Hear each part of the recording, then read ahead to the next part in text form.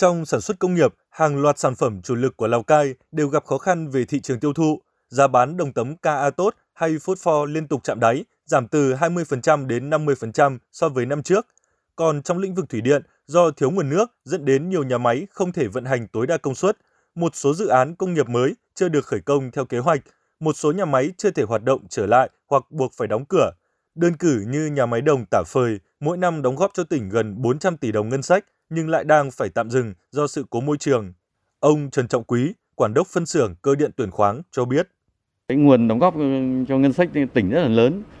Tính bình quân đến hiện tại thì gần như là một ngày đóng góp cho tỉnh là khoảng 1 tỷ. Thì ban ngành chức năng sớm giúp đỡ nhanh nhất để đưa vào nhà máy chạy lại sản xuất để ổn định đời sống cho công nhân và đóng góp cho ngân sách. Lĩnh vực bất động sản, thị trường tại Lào Cai cũng khá trầm lắng. Nhiều dự án được tổ chức bán đấu giá nhưng vắng bóng người mua nên địa phương mới chỉ thu được 545 tỷ đồng từ thuế sử dụng đất, đạt gần 19% kế hoạch. Ông Ngô Đức Ảnh, Giám đốc Sở Tài chính cho biết, việc hoàn thành mục tiêu thu từ đất 2.900 tỷ đồng trong năm 2023 là thách thức lớn. Trên cơ sở coi thế là trúng giá của các cái dự án và các cái lô đất trước để xây dựng giá lần sau. Thế nên là cái mặt bằng giá hiện nay nó cao hơn cái mặt bằng giá thị trường. Hiện nay người dân và các doanh nghiệp đang trông chờ vào sửa đổi về luật đất đai, trông chờ vào chính sách. Thế nên là cái thị trường bất động sản hiện nay nó đóng băng như vậy.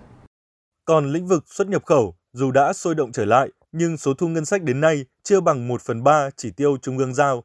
Lý do chính là một số mặt hàng xuất nhập khẩu chủ lực đóng góp chính vào số thu ngân sách như phốt pho, than cốc, máy móc thiết bị, v.v.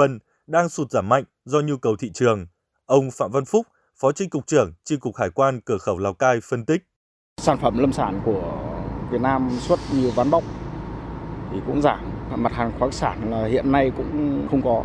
Nên là cái thuế thu từ nguồn khoáng sản không có. Những khó khăn do các yếu tố khách quan đã tác động tiêu cực tới nhiệm vụ thu ngân sách của tỉnh Lào Cai. Tính đến giữa tháng 10, số thu ngân sách mới chỉ đạt gần 5.400 tỷ đồng, bằng 63% dự toán Trung ương giao và 45% dự toán tỉnh giao. Chỉ còn hơn 2 tháng nữa, năm 2023 sẽ khép lại. Mục tiêu thu ngân sách 12.000 tỷ đồng đang là thách thức lớn đối với Lào Cai.